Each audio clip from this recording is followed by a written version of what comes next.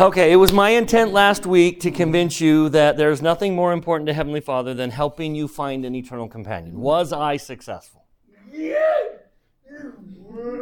The doctrine is, if we don't seal families, this whole earth was a waste.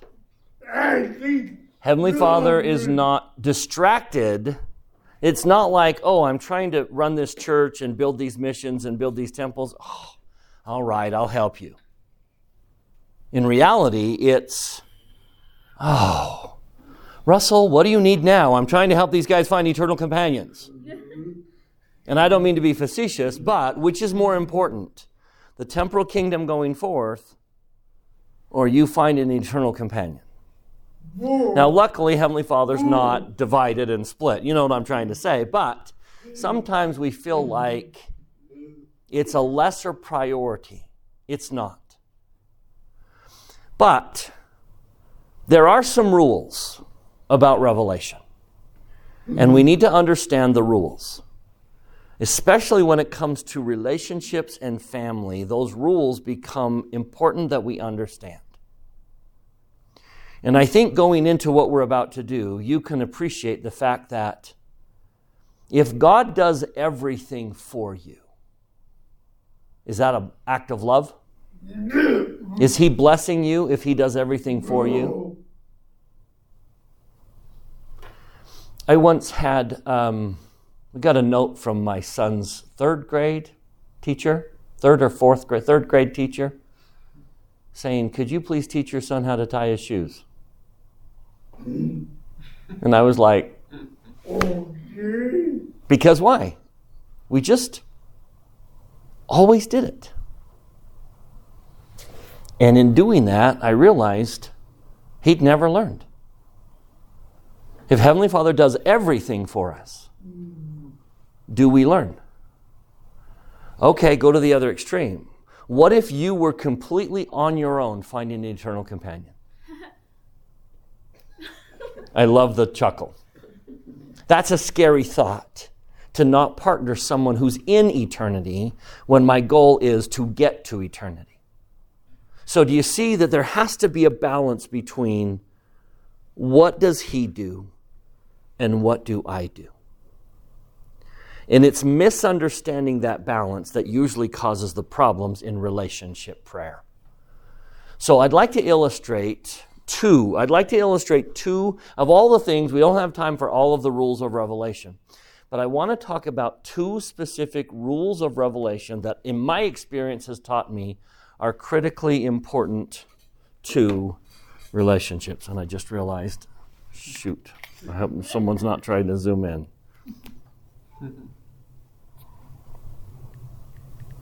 I hope they're still being patient. 15 minutes late? Oh, that's going to hurt. Oh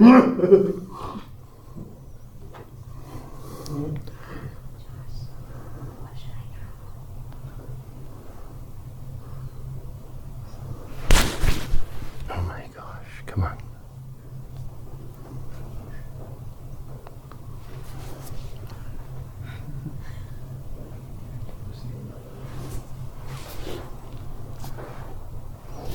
No one's there. Shoot.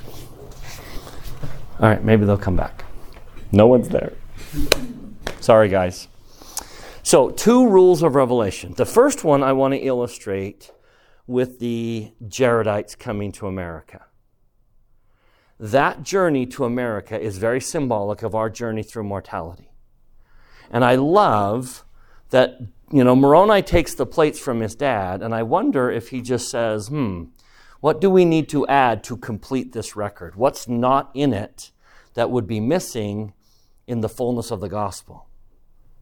And it's not a coincidence that we have the Jaredite record. And even then, how many chapters are on Ether? 15? 16? 15. And how many of them are associated with Jared coming to America? That is out of proportion, right? So he's not telling a proportionate story of the Jaredites. He's overinflating a particular story as if to say, okay, this is the piece that's missing from the Book of Mormon. I can't die until the book's complete. And so your journey to America, your journey to the promised land through the wilderness has to be taught. So turn to Ether, chapter 2.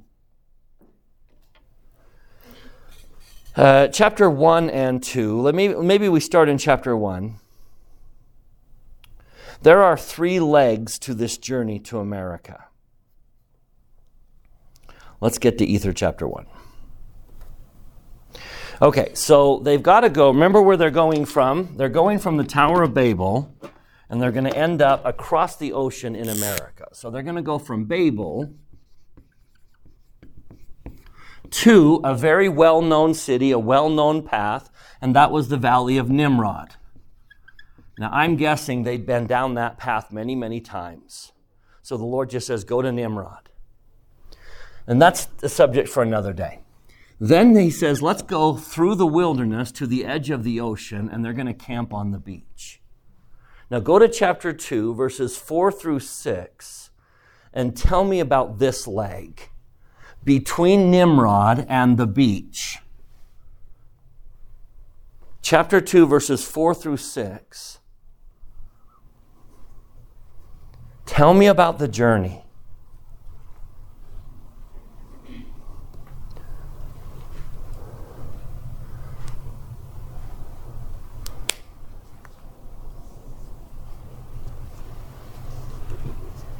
Who's got it? What do you know about that journey? Chapter 2, 4 through 6.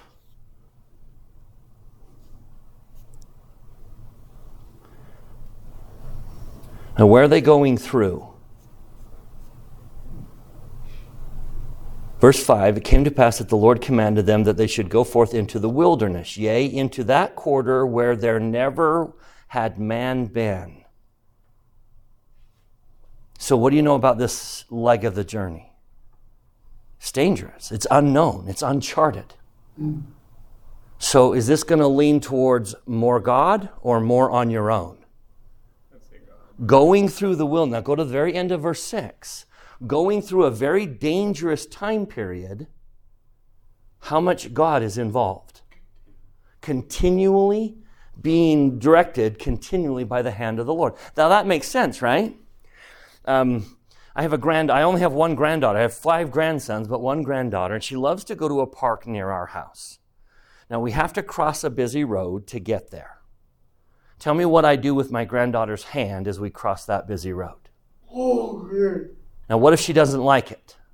What if she doesn't want me to hold her hand? What do I say? What do I say? Too bad, right? Because why? The danger's too high. The danger's too high. I need to. So when danger is high, what direction are we going to lean? More towards the side of God. Which is why in the mission field, finding people who are ready for His work is well beyond your ability. So missionary work leans which direction? More towards God's going to be very involved. In fact, look closely at verse 6. What did He teach them how to do when He was holding their hand and continually directing them? Notice it says it came to pass that they did build the barges. Do they know how to build barges? He's taught them. Now, what happens next is fascinating. Coming out of the wilderness, they get to the beach. And tell me what happens. Now, I think it makes perfect sense that why they would do this. But go to verse 13. Go to verse 13. Play this out in your head. Coming out of the dangerous wilderness, He's holding their hand. They get to the beach, which isn't dangerous.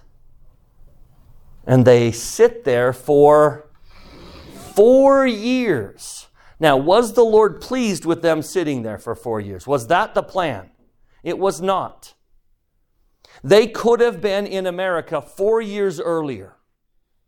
So tell me why they're sitting there for 4 years. What are they waiting for? They're waiting for the Lord to tell them what to do. They've gotten used to it. Coming out of the wilderness, they've gotten used to Heavenly Father telling them exactly what to do. But are they in the wilderness? Do the rules of the wilderness apply in the beach? No. Knowing how to build a barge, having all the equipment, having all the resources, knowing they're crossing the sea, what should have happened when they got to the beach? They should have moved forward on their own. Why didn't they? Part of one of the biggest challenges coming out of a situation where we lean towards God helping us, as soon as we're out of that situation, we're not weaned from His help yet. And we rely way too much on Him. But we're not in the wilderness anymore. The rules of the wilderness don't apply. Now, the reason I say this in terms of dating, you have come to this position in your life either from 2 different paths. Path number 1 is you've come home from your mission, where God was so very involved. He spoke daily. I mean, has He told you what door to knock on? What street to go down? I got on a bus once and He told me who on the bus to talk to. Very, very God, right? Now the problem is if you're coming home from your mission and you're now thinking that this is how you find an eternal companion, how long are you going to wait on the beach? 4 years. Where you could have been in the promised land. The rule of revelation is you need to adjust to the circumstance in which you find yourself. And finding an eternal companion is not like finding investigators. The other path you're probably on is you've come out of all of those years of elementary school and high school where you were told what to do. Do you remember your mom picking your outfits for you and telling you what clothes to wear? Do you the school telling you which classes to take? For so much of your life, you were told what to do. I've watched this with my students, with my children, coming out of high school. Do you remember how much freedom did you have in middle school to take the classes you wanted to take? Very little. And even in high school, you were pretty limited, weren't you? It was pretty rigid. You had to take this. And then all of a sudden, what's the world of the university or colleges like? No one is there to help you. And I've watched a lot of my children sit on the beach for a long time. I have children who have wasted years because coming out of high school where they were so used to someone telling them what to do, and then all of a sudden no one's there, that they kind of get in this sit on the beach mentality. So allow me to emphasize principle number 1. You need to get yourself off the beach. You need to understand the difference between the wilderness you've been in and why Revelation was so different then compared to today. It is not, I know this is going to sound weird, but whose choice is it who you marry? Whose choice is it who your eternal companion is? It's not His. Should it be God's choice who you marry?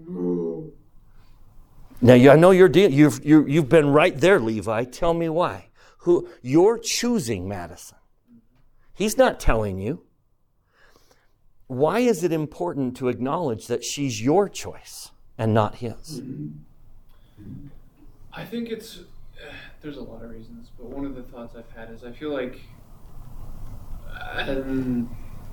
one thought I've had is I know some people, if God chose their spouse for them, then they would probably, it's almost more fragile in the sense that, like, if something goes wrong or anything, it's like it's God's fault. It's God's fault. Or maybe they'd force something that's not supposed to be, like it could be an abusive relationship, and they're like, well, God told me to, so I'll just stay in it, Yep. Whereas it's a choice, so it's my choice, and I'm going to stick with that choice. That makes all the difference in the world. When you were in the mission field, did you notice a difference between someone who's paying their way and someone who's not? There was much more of a commitment if I'm paying to be here.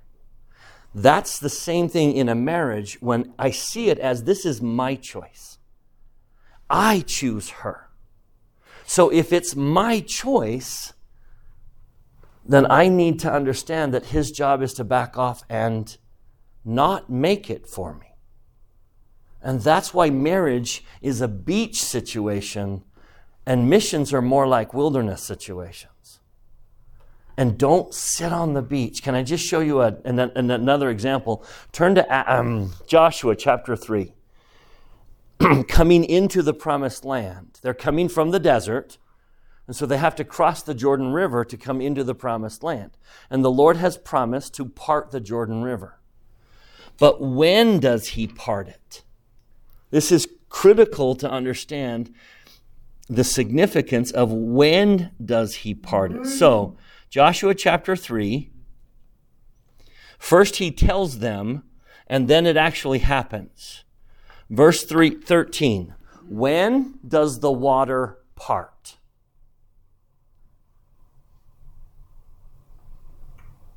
Tell me when the water parts. The soles of the feet. As soon as they do what? Step into it. Now, what would be your temptation? If you're a priest and you're holding the ark and you're on the bank, tell me what you would kind of expect to happen. The water just to move. Heavenly Father, open up the water and then I'll move. Heavenly Father says what? Step. Move and then I'll open it. And there's the rule of Revelation. Move, and then I'll open up. But so many times how long do you think the temptation was to just stand there on the beach waiting? Well, I mean, they also were shown with Moses. Go forth. Like the water's opening and they're running through because of the Pharaoh behind them in danger. Yeah. And so they know that the Lord can do it before they can start moving. Yep. But is that natural? Could you just show me the way to go? I know it's easy to sit back and say, Heavenly Father, could you just point him out? Could you just point her out to me? Could you just maybe put her name in my patriarchal blessing? And the Lord says, no. No. You're waiting for the movement of the water, and you need to step forward. So rule number 1, don't sit on the beach waiting for Heavenly Father to do the work that you need to do. I had a daughter, bless her heart, waiting for her husband to come to her, not putting forth much effort, not going where she should go, not doing what she should do, not stepping into the water. And she wasted years. Finally, I think in desperation, she said, okay, this isn't going to happen until I do something about it. And she stepped into the river. She did what her soul loathed. She signed up for internet dating. She did not want to do anything like that. And she finally signed up for internet dating. And guess how she met her husband? Internet dating? No, it was. But even then, even if the story was the moment she signed up was enough for Heavenly Father to say, let me help you. But rule number 1 is you must step into the river. Do not expect God to do what you should be doing. Oliver Cowdery made that mistake translating the Book of Mormon, right? Mm-hmm. He sat down assuming what? Okay, God, turn it on. And Heavenly Father was waiting for what? Okay, Oliver, do the job. Do what you're supposed to do. And Oliver sat there saying, and he wasted an opportunity to say he translated a portion of the Book of Mormon. Because he was expecting Heavenly Father to just do everything. So, how many of you are making that same mistake? In waiting for the water to part before I step into it.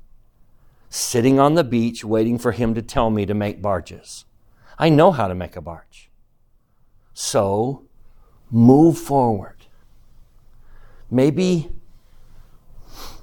just the act of starting to ask people out is the way you step forward. Maybe going to places. What is it that you're not doing that he might be asking you to do? Rule number 1. Any thoughts? Amen. It's a common mistake. I watch it all the time. I'm frozen.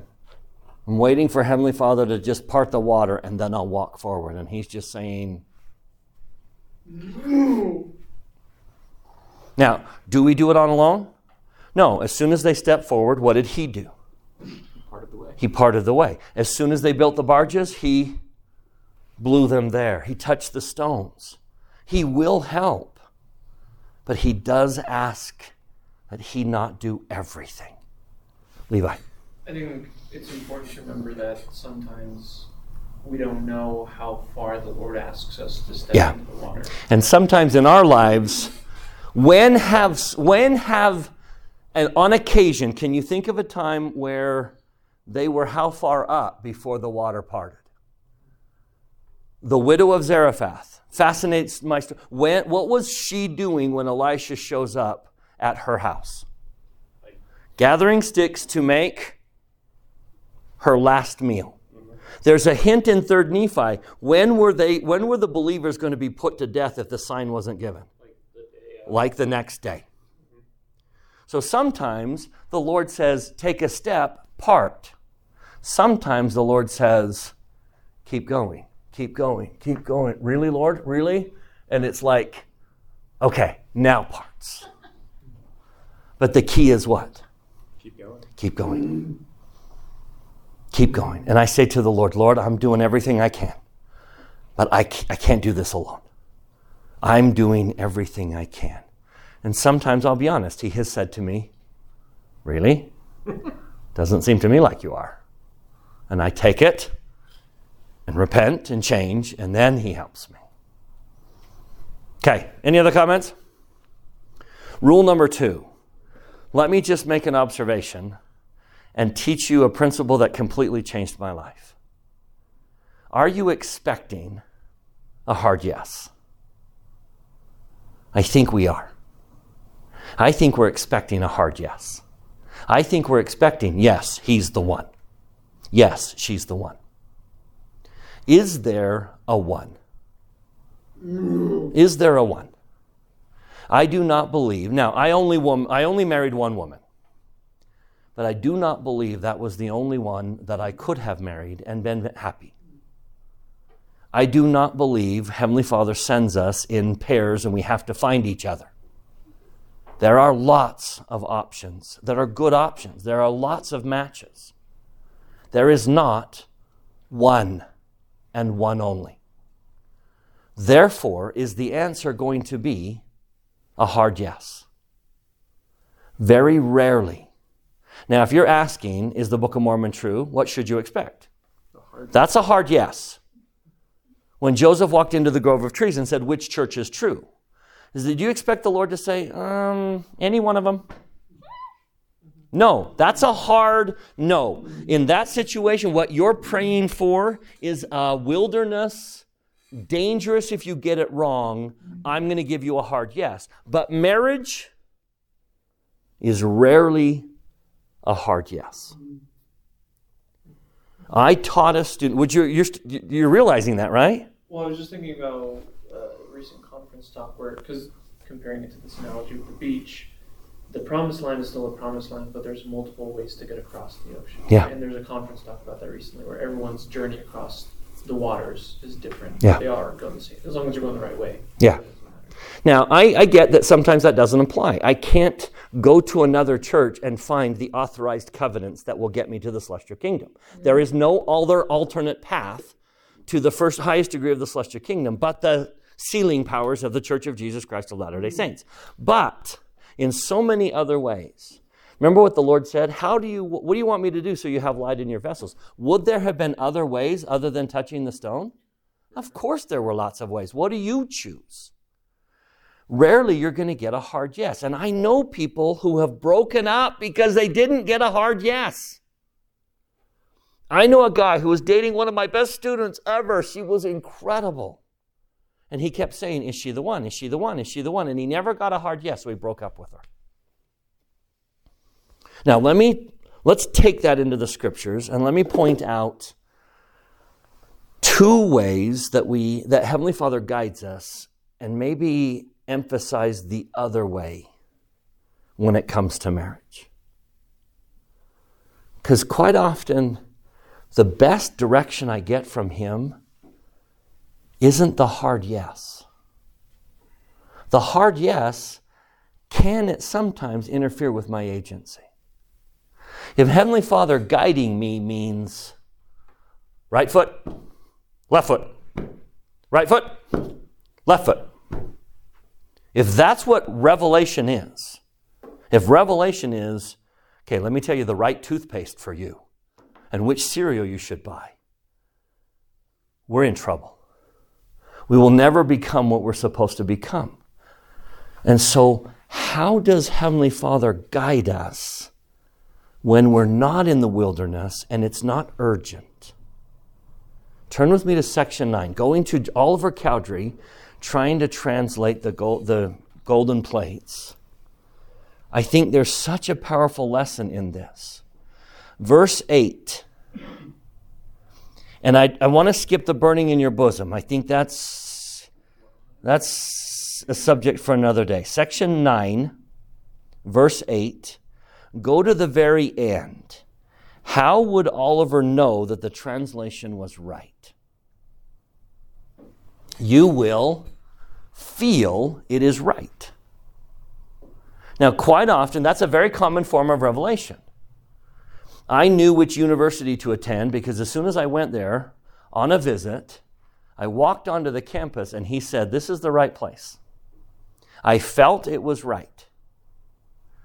But again, that's kind of a, things are serious, you're in the wilderness and I need to make sure you don't get this wrong.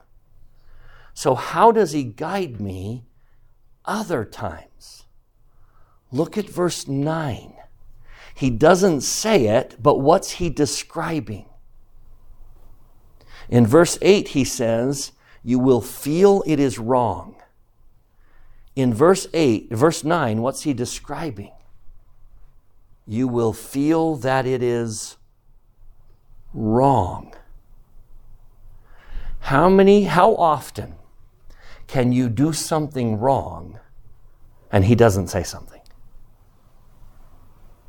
Every single time you do something wrong, he says something, doesn't he?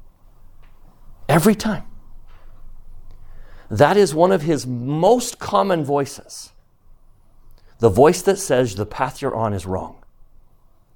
I know that voice. Do you know that voice? Do you know the voice that says what you just did is wrong? I know that voice so well.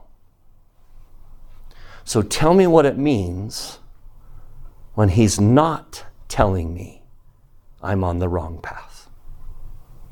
He's on a good path. That is how he guides me. The absence of him saying it's wrong is evidence that what? It is good. I'm going the right way. Now put those two forms of revelation together and let me ask you, how often do you get each? He does tell me the right thing to do. But most of the time, guess how he guides my life? Just go, Bryce, and I'll tell you if you make a mistake. And if I'm not making a mistake, then what does that mean? I'm going the right direction. Now, I don't consider that revelation because I'm not hearing his voice. But not hearing his voice is the greatest form of revelation there is. Do you see that? Not hearing his voice tell me I'm going wrong is how I guide my life. The absence of going wrong is the path I want to be on. Occasionally he'll tell me some important, make sure you do this. But those are rare because the danger is high. Most of the time, the way he guides me is I know I'm not going the wrong way. Does that make sense? If I were giving you a ride home, you would not give me turn-by-turn instructions. You wouldn't tell me how to get out of the Institute parking lot. You wouldn't say, okay, put your car in park, back up, turn a little bit to the right, the exit to the parking lot is over there, right? When would you speak to me if you were giving me instruction? If I were giving you a ride home, tell me when you would speak to me. When something important is coming up, you need to turn right here. It's very important that you turn right here. There's one. And when else would you speak to me? When you turn the wrong way. When I went the wrong way. Now tell me how Heavenly Father guides you. Does he occasionally say, there's a very important turn, you need to make sure you turn right up here? But most of the time, what does he do? Just keep going. And I'll let you know when you've made a mistake. Adam? No, I was just, you brought to my Elder Holland talk about the roads. Should we read it? Yeah. Elder Holland was traveling with his son Matt, and they came to a fork in the road in unfamiliar territory, and they both felt very impressed to go to the left. And then it turned out to be the wrong road. And Matt asked him, Dad, why did we both feel like Heavenly Father told us to go down the road to the left when it was the wrong road? Why does Heavenly Father say so powerfully what was the wrong way to go? Maddie, I've been thinking and silently praying about that same thing all the way home because I really did feel a very distinct impression to take the road to the left. The Lord has taught us an important lesson today. Because we were prompted to take the road to the left, we quickly discovered which one was the right one. When we turned around and got on the right road, I was able to travel along its many unfamiliar twists and turnoffs, perfectly content I was headed in the right direction. How did he know that? He didn't know he was going the right way. He simply knew he wasn't going the wrong way. And his confidence to keep going was high. If we had started on the right road, we might have driven 30 minutes or so, become uneasy with the unfamiliar surroundings, been tempted to turn back. If we had done that, we would have discovered the dead end so late it would have been too dark to find our way back in unfamiliar territory. I know I'm on the right road, not because he's told me it's the right road, but because why? He hasn't. I know it's not the wrong road. So when you're dating, if you are expecting a hard yes, you're probably putting the agency on God. And that's not appropriate for that decision. It is your choice who you marry. You need to make that decision. Now, will he help and confirm? Of course he will. But you need to make the choice. Don't expect a hard yes. But I would ask yourself this question. Has he given me a no? Can I say, if anyone walks by and hears this, they're going to seriously question me, but you'll understand. I did not marry Jennifer because she was the right person. I married Jennifer because she wasn't the wrong person. I think there could have been other good choices. But she wasn't a wrong choice. I remember asking for the yes. Heavenly Father, the day I planned on proposing, I was in the temple and I was kind of hoping for the burning in the bosom. I was hoping for the hard yes. She's the one. I wanted to suddenly open up and find her name written in my patriarchal blessing. And I missed it all those years. Oh, if you circle the first letter of these sentences, it spells out her name. Finally, in the temple that day, I realized I'm asking the wrong question. I was asking for the hard yes. And so I asked myself that other question. Has he said no? Has he warned me I was in danger? And I knew instantly the answer to that question. Never once warned me. It wasn't the wrong decision. Therefore, I felt him saying to me, you choose. You choose. And I have stuck by that choice with confidence my whole life because it wasn't the wrong choice. I know how much he guides me, not by telling me what to do, but by telling me when I'm doing something I shouldn't. As long as I'm going the right direction, I have full confidence that I am being led by revelation. Even though I hear no voice, I know I'm being led by revelation, because if I were not going the right way, he would speak. I have been praying for Elder Holland this week. Yeah. Chubby. So my mission president, he related it to someone that's trying to gain a testimony in the Book of Mormon. And you have Moroni's promise at the end, and so someone will go through the whole Book of Mormon, and they're like, okay, I'm going to pray, and Heavenly Father's going to give me this glorious answer that it's true. And they don't receive a glorious answer, and they ignore the fact that Heavenly Father was touching their heart as they were reading. And so they related it to dating, when someone's in a relationship and they're like, okay, I'm going to go to the temple and I'm going to pray. And I want this overwhelming. But they ignore the fact that he is kind to his mom and that he served a mission and that he has goals that he's striving for. They're like, I'm going to set that aside and I'm going to base it on this one moment I'm going to have in the temple. And they don't receive it, and they're like, well, they're not the right one. Now, can you imagine walking away because I didn't get the hard yes in the temple that day? Foolish, right? Because all along the way, he's been saying, it's great, it looks great to me. Realize how often he guides you by not telling you anything. That's one of the greatest forms of revelation. I know my degree was the right one for me because it wasn't the wrong degree for me. Now, did he tell me what to take? Did he tell me which degree to choose? No, he didn't tell me. I chose that. But if it had been the wrong thing, now, have I done some things, even in school, that he very well told me, don't do that? Yes. The absence of a no is one of the most powerful forms of revelation you will ever receive. Learn to trust that. Is this the wrong path, Heavenly Father? If it's not the wrong one, then I'm going to move forward with confidence and I'm going to choose. Those are my two lessons that I would leave you with.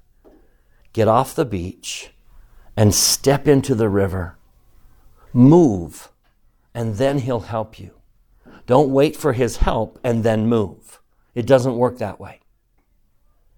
If there's something you're not doing that you should be doing to build a barge, do it. It's the act of stepping into the river that opens up heaven. The second rule is, understand that occasionally I get a hard yes. Occasionally he does come down and say the right thing to do is this. But those are not very often in my life. The best way he guides me is, move, Bryce. And if you take the wrong turn, I'll let you know. I have taken the wrong turn, and he quickly lets me know. So I turn back and I go the right direction, confident that it's not the wrong direction. I know he guides you I testify you will not be alone in this decision.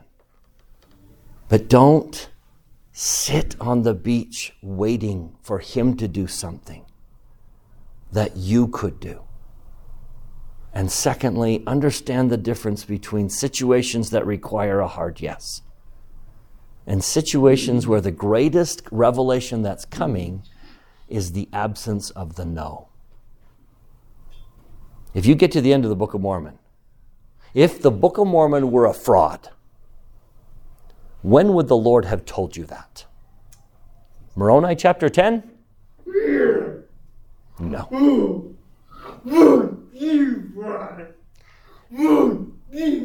First Nephi. But if you've read all the way to Moroni, and you've received revelation all along the way, and you're sitting there waiting for this massive glowing harps, it's not going to come. That's not how he works. I bear you my testimony. You're not alone in this decision. But understanding the rules of revelation will help you make it more confidently. Move forward until he tells you not to. Step into the river. And I say that in the name of Jesus Christ. Amen.